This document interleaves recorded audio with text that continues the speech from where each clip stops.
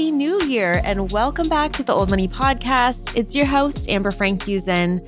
How's it going, rich girls? How's 2024 treating you so far? I hope you had the most magical holiday and New Year's Day. And in the spirit of probably being incredibly sick of your family, today, ironically, we're going to talk all about family. I think it's important, but I'm not talking about family of origin stuff. We're not going into your holiday trauma. We're talking about setting up a legacy now, moving forward with the family that you create, whatever that might look like. So before we jump into it today, let me give you a little quick birdie and bogey. Okay, so I'm recording live. Well, not live when you're hearing this, but live as I'm doing it right now. Let me paint you the picture. I just drove today for 7 hours. Poppy and I came back from Northern California visiting my sweet, sweet mom, Rosie. I love her so much. And we are currently in the Langham Hotel in Pasadena. We stayed here on the way up. I needed a lily pad because driving all the way from San Diego to Northern California is so treacherous. When I was in college, I used to do it all the time, but I used to go 115 miles an hour in my little race car and make it in 7.5 hours. And then today it took me 7 hours just to get from Sacramento to Pasadena. And by the way, Poppy's here if you can hear her in the background. Excuse me. Thank you. Anyway, driving with the dog, I have to stop and make sure she goes potty, gets her exercise, etc. I can't even imagine doing it with children. Godspeed to all of you moms and dads out there that are cross-country traveling on planes, trains, and automobiles with actual human beings. I can barely get myself across the country. But anyway, this is our lily pad. We stayed here for a night on the way up, and we're staying here for a night on the way back down to kind of break it up a little bit. And honestly, this hotel is so old money. It's so amazing. It's so perfect. And it's so nice to dip my toes into just luxury, even just for a night. I'm not even here 24 hours. I wasn't here 24 hours the time before either. But it's just such a good reminder of the way that you're greeted, the way people speak to you, how much service is just being polite and kind and anticipating people's needs. And it's something that I'm really happy that I got to experience on this trip and get to experience often based on where I'm, lucky enough to travel to, because that's how I want my business to feel. I want my clients to feel like they're at a 4-star hotel, 5-star hotel. That's what I always say. We are the Four Seasons of marketing agencies. It's not Burnham and Churnham. We have a boutique agency where we only really work with a few clients at a time because we want to go deep with our clients and build great relationships. I digress. Let me tell you more about the hotel. It's so fancy. It's the best neighborhood. And since I'm with Poppy, that was my number one thing. A great neighborhood to walk her in. And the neighborhood that I'm in, the homes are just these palatial estates. Everyone is craftsman and huge lawn, or it's a cottage and a cute little garden, or this Spanish colonial, Spanish revival style. It kind of looks like the neighborhood in the movie, what's that called? The Father of the Bride. Is that what it's called? Father of the Bride? I think that's what it is. With Steve Martin from the 90s or whatever. It's that type of neighborhood. And I just love walking in nice, wealthy neighborhoods. It's just such an expansion moment for me. When I used to live at Windansea in La Jolla, I would run all of the time. And I hate running, but it would motivate me to run up to Camino de la Costa and look at all the beautiful homes and run through Bird Rock and dream about living in them. Anyway, so that was criteria number one. Criteria number two was obviously finding a hotel that allows dogs, and the Langham is very pet friendly. I will say we're kind of breaking the rules. Poppy is not 35 pounds. That's their weight limit, but she looks svelte and cute, so it doesn't matter. And I have to say too, just businesses that are pet friendly, they're doing it right. I am working with a new real estate developer in San Diego. Well, they're not new. They're 100 years old, but they're new to me. And their philosophy on pets for rentals is yes, we allow all dogs, and our pet policy is not a policy. It's how can we make them happy in our home? And it's a huge point of differentiation for them. They get so many people coming to live with them that can't live other places with their pets. So I'm super excited to be working with them. Also very nervous and stressed because I want to do a good job for them. It's like a first date when you start working with somebody. So just been working on that over the holiday. My point is this: the Langham is beautiful. I don't know where I'm going. I'm completely unhinged on this podcast already. It could be the fact that I drove for 7 hours today. Anyway, the birdie is that I'm here at the Langham with Poppy. She's sleeping by the door. I ordered room service. I have my quintessential room service order. I get the same thing everywhere I go. A Caesar salad dressing on the side with seared salmon, French fries, cookies, and mint tea. That is the order. That is my old money order. Super happy, super cozy. It's pouring rain outside. I'm just glad we're landed, and I'm very excited to make it home. The bogey is leaving my mother. And just, for anybody who doesn't live close to their parents or their family and misses them, I always think about that thing of like, you have your heart in two different places and how lucky can you be? But it is so hard to be apart from family and have it be treacherous to get to them. Granted, I really could just fly up to see my mom, which is like an hour flight, but bringing the dog is special and my mom loves Poppy. And so we had a really nice little Christmas moment together. But just like that, we are heading back to San Diego. And I'm really excited though about today's episode because with the theme of family, I really wanted to talk about one of what I think to be the most important rules of old money. Now, as a refresher, before I even started recording podcast episodes, I was trying to figure out this whole old money thing for months. And I spent a lot of time lining out 25, what I believe to be core values of the old money lifestyle. And I'm calling them the new rules to old money. And one of them, number 19, is all about family institutions. Now, family can be a very challenging concept for a lot of people, myself included. I have a very unique family dynamic that's not typical. And I know there's some people out there who have challenges with their family of origin, and they're trying to break the stigmas or the molds or the generational trauma or curses or whatever you want to call it from where they've come from and start a new family that has new identity, new values. I know some people come from very traditional families. I know that some people are trying to, maybe they're single right now and hoping to have a family in the future. And I don't mean the typical like husband and wife, 2.5 kids and a white picket fence. Family for me is whatever you make of it. And as somebody who has a very unique family dynamic, and I'm also an only child, I really felt for a long time that my family was my friends and my chosen family, and very close with a lot of my chosen family. I mean, I've been so blessed in my life to have deep, deep friendships. And, I've chosen to invest in those friendships as if they were family, sister, etc. But when we talk about it in the terms of old money, a family institution is about establishing values and tradition that is incredibly important in generationally wealthy families because it helps to maintain a sense of identity and continuity across multiple generations. But also you have this added benefit of collaboration. Working together as a family is essential for building and maintaining generational wealth. And many families that are generationally wealthy do prioritize collaboration and communication. However, if you've ever seen an episode of Succession, you know it doesn't always go that way, right? That's a complete perfect example of terrible communication and horrible leadership, conflicts of interest, all the emotions. Like Succession, the Roys, like a disaster, right? But there are so many successful family generations out there that we could look to. And one of them, obviously, is the Rockefellers. I think it's one of the most established old money names that we would reference. And what's really interesting about the Rockefellers is that for decades, the family was quietly just collecting interest on billions of dollars, their fortune, right? And they were giving away hundreds of millions. Well, recently, what's happened just because of Succession, the way that, not the show, but the way that families grow, right? It starts with Grandpa Rockefeller, and then he has kids, and then those kids have kids, and then there's grandkids and great-great-grandkids. Now there's a ton of people to pay. So it's so interesting because the Rockefeller family had previously had this super iconic quote from David Rockefeller Jr., who said, historically, the goal of the family was preservation of wealth rather than amassing of wealth. But now that the client base is moving to 100, there is a new emphasis on growth. So when he says the client base, he's talking about the grandchildren of all of the people that come from the Rockefeller family. There's a lot of people to support. So they are now focused on growth and growing their fortune more so than just collecting interest off it and living as socialites or philanthropists or whatever. So that's been really interesting. And the way that they do that is through a family office.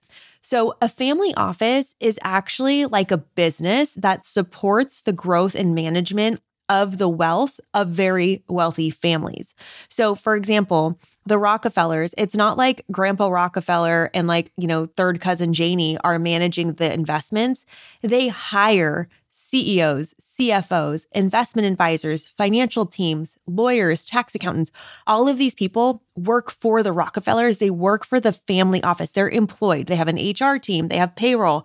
They're all employed by the family office. So think of it kind of like a venture fund. You think about this all the time in like Shark Tank, for example. Mark Cuban owns an investment company. He invests in a whole bunch of different companies. Maybe some of them are through Shark Tank. Maybe some of them are like the Dallas Mavericks, whatever it might be.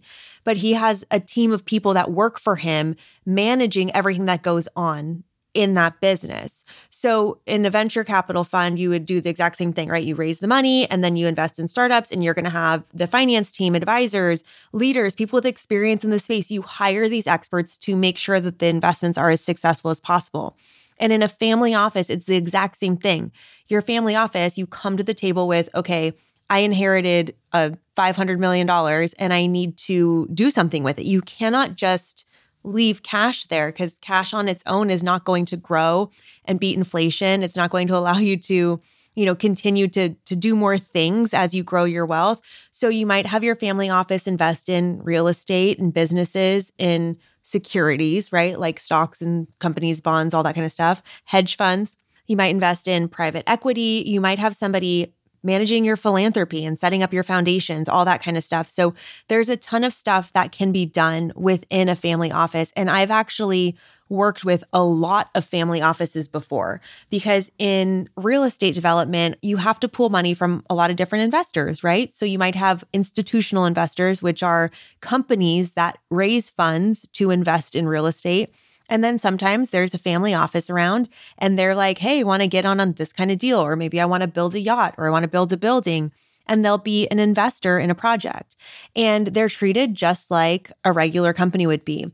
Honestly, sometimes they're as formal, if not more so, than the institutional investors, because, you want to be taken seriously in the game. But sometimes they're just homies, and their investment advisors are just great to talk to people, the normal people that like their job and get to work on real estate projects with them. So again, a family office is a privately held company that handles investment management and wealth management for wealthy families. Typically, you need to have at least $50 million in investable assets, but honestly, a lot of times it's a lot more. Or they'll have family offices that manage multiple families' monies together. So you could have each family has $30 million in assets, or one family has 30 million, one has 10, whatever. And they pool the money together and they do a multifamily office. But still you have your CEO, your CFO, you have your tax advisors, all those types of people, because your money has to get moved, it has to get invested, and it has to get managed. It can't just sit around. So actually, 3 of the biggest family offices in the world are actually all from the United States. And if I let you think about it for 2 seconds, you'd be like, oh, duh. But the order of them actually surprised me, because the number one biggest family office is the Walton Enterprise. That's the Walmart family. They were established by late Sam Walton, who founded Walmart. And they manage $224 billion in assets. When I looked at this number, I had to count the sections of zeros. I was like, okay, that's a million. So yeah, that's a billion. Okay.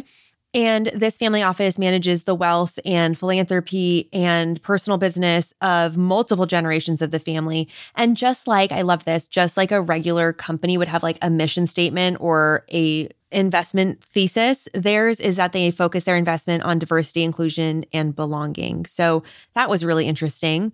The second biggest family office is called Cascade Investment. And this is the multifamily office of Bill Gates.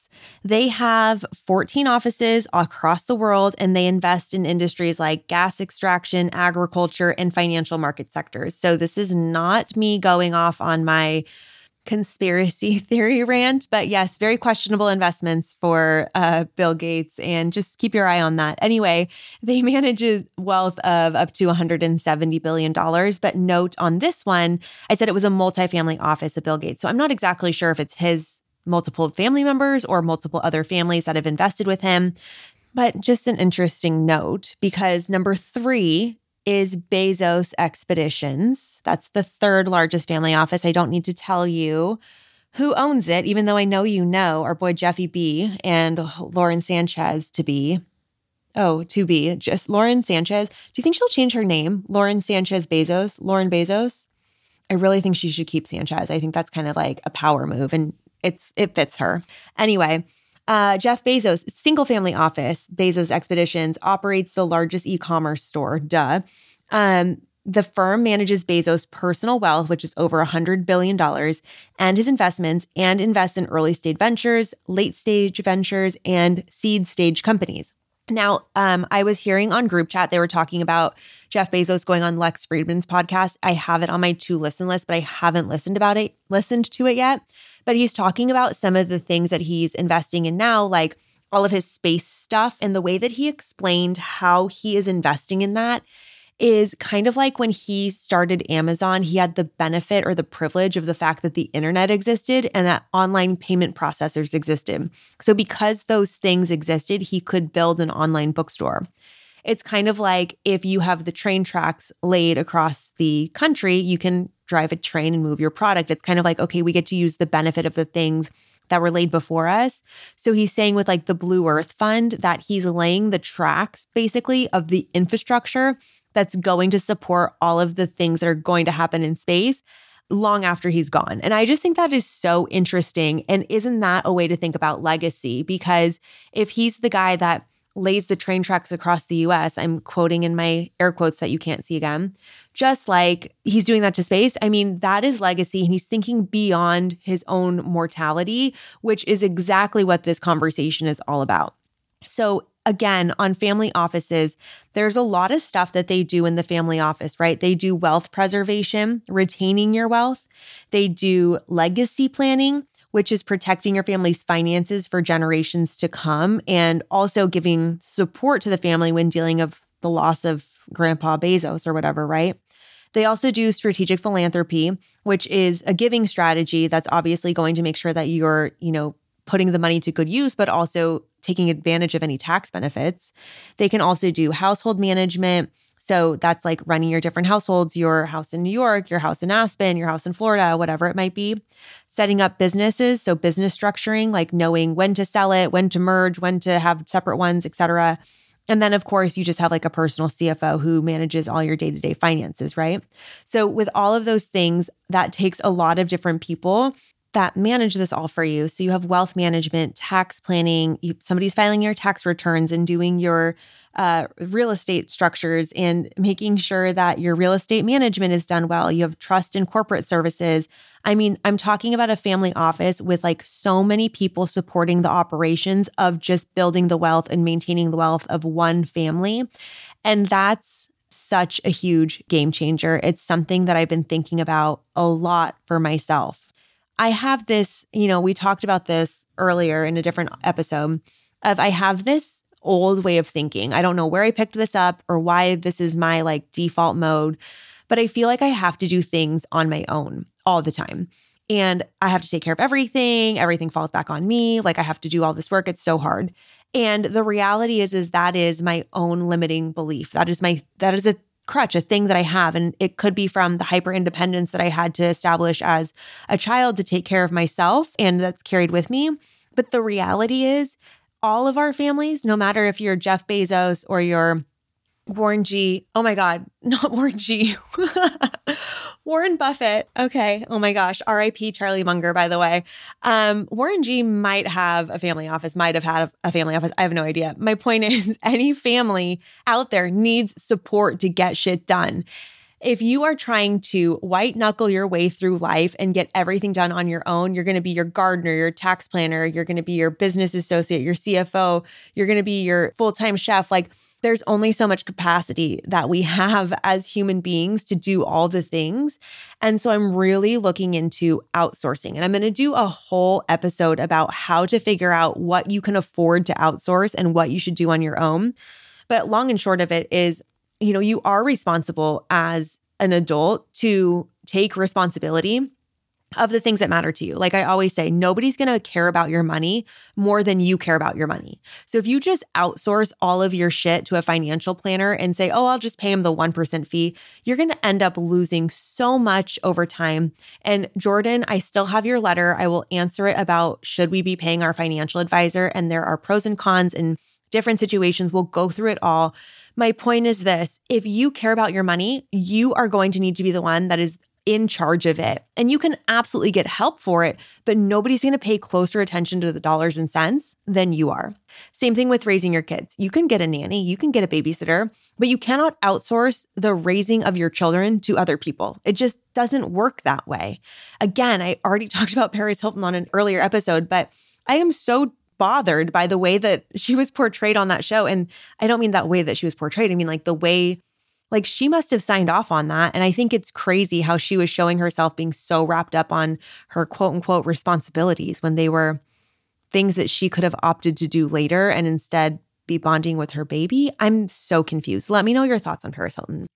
Anyway, talking about outsourcing. So the whole point here, when you're looking at things that you're going to want to do to help move your life along, help you achieve your goals, is that there are experts out there that can help you do things better than you can do them. And I think a lot of people have a lot of ego about the things that I could file my taxes on TurboTax. I'm sure that you could. Actually, I know that anybody could. It's very easy. But working with somebody who's a enrolled agent and can help you with managing multiple businesses and tax advantage strategies and doing it for you so that you don't burn hours and hours of time trying to do it on your own. There's, again, a tipping point of when it makes sense to invest and help and when it makes sense to do things on your own. If you enjoy gardening and it lowers your blood pressure and you get to get your fingers dirty in the mud or whatever, and that brings you joy, go garden. Don't outsource it. But if doing something like cleaning your baseboards makes you feel like you have a broken back, maybe you could spend your time doing something more productive, generating income instead of scrubbing your baseboards. So that's my rant on outsourcing. We'll come back to that later on another episode. And also we'll talk about financial planners and things like that as well. But today, the point actually, very long road to get here, but the point actually of this whole episode is family meetings. And I actually saw a really cute TikTok of some kid like coming back from boarding school that was like, family meetings are greater than everything, And it's like such a vibey TikTok. I'll repost it on Old Money Podcast Instagram, And it's like them flying into the big city. They get dinner. They're in a boardroom and they're having a family meeting. It's like a mom and dad and two young kids. They look like they're sub 25. And that for me is what triggered this whole thing. Even though Justin and I have been doing this as a family since we first started dating, to be honest with you. Now, again, I want to say, if you are not married, if you are not partnered, if right now your family is you, get it, girl. Like, make this family meeting happen for you.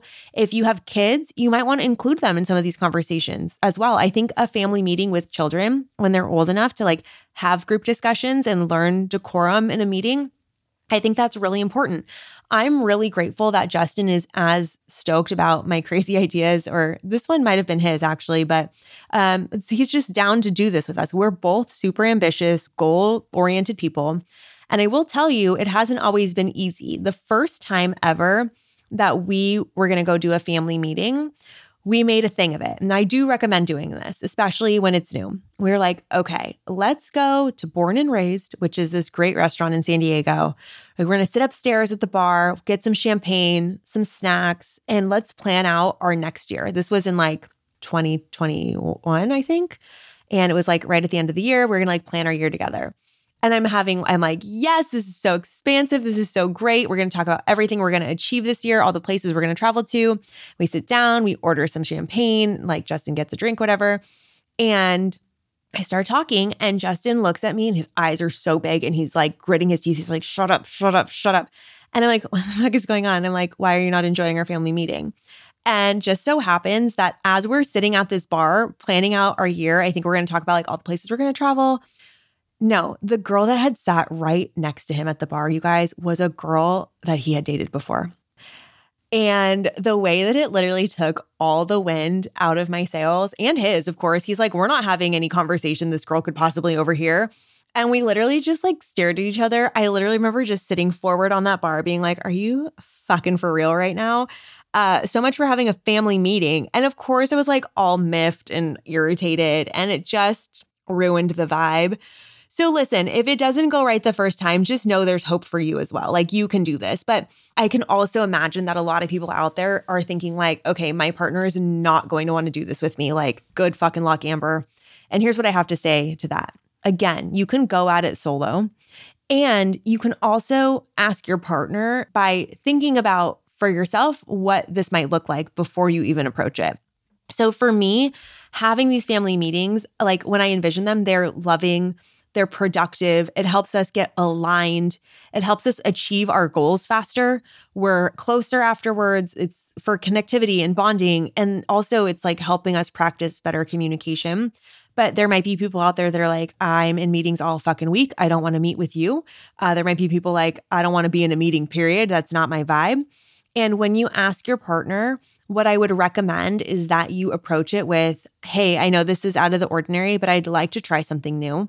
I'd like to have like a family business meeting. And then you need to share what you believe the perceived benefits would be. And I think, especially when you're trying something new, like you get to go first. Like you get to have the olive branch, set up the first one.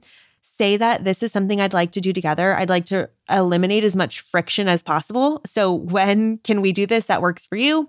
You make it special? Obviously do it like not when somebody's hungry. Do it like after dinner. Maybe you go out to a special dinner like we tried to do. I think it's important to approach it in a way that if you have somebody that might be resistant to it, you're anticipating that with love and acknowledgement, and then making it easy for that person to participate. But it is important that you have a partner that's going to participate with you in these things, because although this can be intimidating for some or uncomfortable for some, and you need to be respectful of where your partner is at. Like, I really believe that to have a productive partnership, both people need to be in it. And it doesn't have to be a scary 5-hour-long meeting. I recommend doing it, I don't know, like monthly, quarterly. If you're starting, maybe it's every other week. Here's a huge tip. You need to set a time and have a time limit. I don't recommend going more than 90 minutes on a family meeting. Okay. Put it on your calendar for sure. Again, make sure that it's after dinner or at dinner so nobody's hangry. I kind of recommend not drinking alcohol. I think it's better to be just clear-minded for this and get it done. Take it seriously. Like, you are the CEO of your life. You and your partner are co-CEOs of your family. So I think it's good to, just get through it, have an agenda, take notes, and structure it, right? 100% things are going to move and groove as you have different family meetings. It's not like there's the same agenda every single time. When you start, you might have conversations about, I don't know, like what your family values are, or maybe you're having conversations about like the purpose of the meetings or big picture planning or anything like that. Maybe you're just setting some ground rules and expectations. You're getting buy-in. Here's the biggest thing is that I think there's two biggest things. Number one, you don't have to solve everything in one meeting, okay? Like, not everything's going to get resolved in a meeting. Not everything's going to get figured out. That's why you have regular meetings to come back and continue to work on it. And also, this is not an emotional dumping moment. This is not your family therapy. This is not your marriage counselor vibes. This is not bringing your problems to the table and being like, here's all the things you're not doing in the household. This is a business meeting. This is about goals. This is about working together. This is about achievement. And I just also want to say again, if you have a partner that's resistant to this, I think it's okay to lead by example and be respectful of where your partner is at, meet them where you are. And I really hesitate when, like, this is a hard conversation to have, but like the amount of success that you have is directly in correlation to the number of uncomfortable conversations you're willing to have. That's what Tim Ferriss says, and I totally believe it. Also, the best way to throttle the growth of somebody else is to try to force them to change. So it's a delicate balance, and I think you need to continue to voice what would work well for you. And we'll talk about what this could look like. But for me, I think when we talk about, I'm not trying to get as rich as Jeff Bezos, okay? But I am trying to make an impact on this world and leave a legacy and enjoy my family life and build something with my partner. And I really believe that is the crux of why we're trying to build generational wealth, right? Whether we have children, whether we give it to charities that we believe in, our godchildren, our nieces and nephews. Like, we're trying to also live a good life now and leave a legacy later. So that's why I think family meetings are so important, because if you're not having conversations about the things that matter to you and your partner, how are you guys going to ever know what you're working towards? You could be on two separate parallel paths, like moving in the same direction. But when two people or more than two people are working towards a shared common goal, the results are just exponential, right? Listen up, rich girls. There is a huge mindset gap between those who try to do it all and those who know when and why to hire an expert. The ones who know when to call in support can count on having better results with less effort, especially when it comes to travel. We're talking about the difference between scraping up a last-minute trip together because you're burnt out and need a break, or having an expert team craft the most incredible, exclusive, custom vacation experience that will blow you away and make your Instagram one to envy. I'm proud to share that today's episode is sponsored by HC Travel Firm, a boutique travel agency that crafts flawless trips for families, couples, or solo travelers. This is a huge old money hack, babe. The Rockefeller way is not to waste hours scouring the internet for deals or ideas. Instead, HC Travel Firm acts as your personal concierge to create a comprehensive itinerary for you to review and approve, handling every detail and every reservation from start to finish. All you need to do is pack your most fabulous outfits and jump on that plane. The rest is taken care of for you. Just tell the team what type of trip you want. Anything from a spa retreat in Thailand to a beach vacation in St. Bart's, or a wine tasting through New Zealand, or hookups to all the best après-ski party in Aspen. It's the HC Travel team that's going to be dedicated to providing their clients with the ultimate travel experience around the globe to give you exactly what you're looking for. The HC Travel team has a combined 30 years of experience and has planned over 5,000 trips. So they definitely know what's up. They have connections in every major city to make your travel dreams come true. So if you're planning your escape and are ready to take it to the next level, I need you to talk to HC Travel Firm and tell them Old Money sent you. Find them online at hctravelfirm.com or on Instagram at hctravelfirm and let me know where you're going next. So anyway, let's talk about what could be on the agenda or what should be on the agenda for a family meeting, okay? There are some things that are musts for me and everything else is in flux. So let me tell you what's a must. When you're opening up a family meeting, it must start with highlights. 3 highlights. Each person participates in this, and it could be appreciation that you're giving to your partner. It could be things that you're grateful for. It could be highs of the last week or the last month or whenever it was since the last time you met. It could be celebrating shared wins. It could be anything positive. I do this in my team meetings. Every Monday at AF Marketing, we have our weekly team meeting and we start the week with personal and professional best. Everybody gives a highlight of their professional achievements of the last week and then personal. And it is so important to start a meeting on the right foot that way. That is actually something that I stole from the Traction model of operation system. It's called the EOS system. Great book. I definitely recommend it if you own a business. Anyway, the reason it's so important to start with highlights and appreciation or gratitudes is because it really sets the tone energetically and also to connect with your partner right away. And you're going to be like, oh, I don't have anything right away. Okay, if you're coming to this meeting, treat it like you would your job. Come prepared to the meeting. Do your homework. Be ready, okay? At the beginning of your starting to do family meetings, you might have different types of meetings. You might have like an annual overview meeting where you talk about your goals for the year or your travel plans, like I was telling you Justin and I tried to do. You might talk about, family planning. You might talk about when different things are happening in your lives. That might be one type of meeting. You might have like a quarterly overview where you sync schedules or talk about projects or investments you're making, anything like that.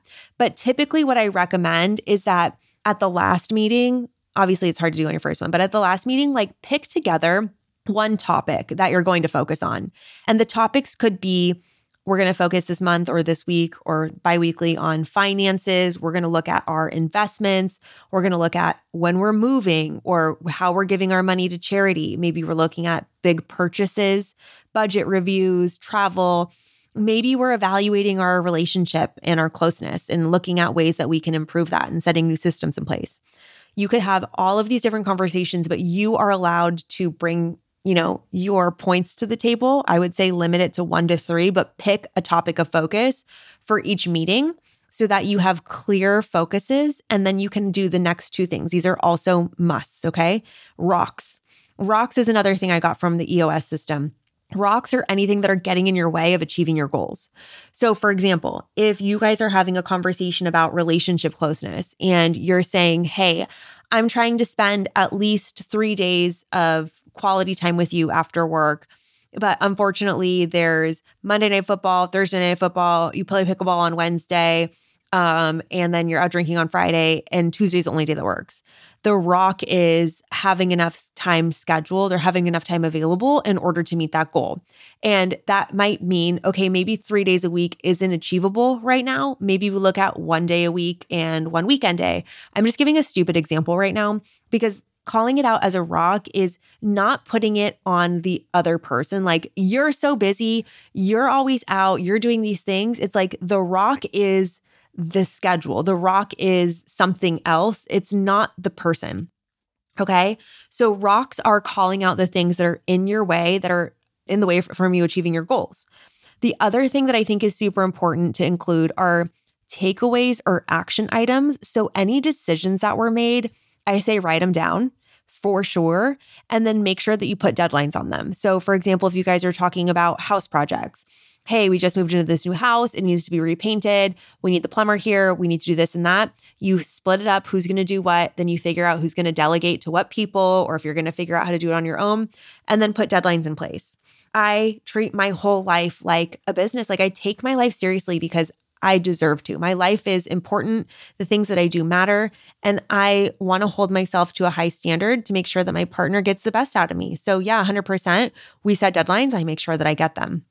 Also, as I mentioned, always set your next meeting objective, decide together the things that you're going to talk to each other about in the next meeting.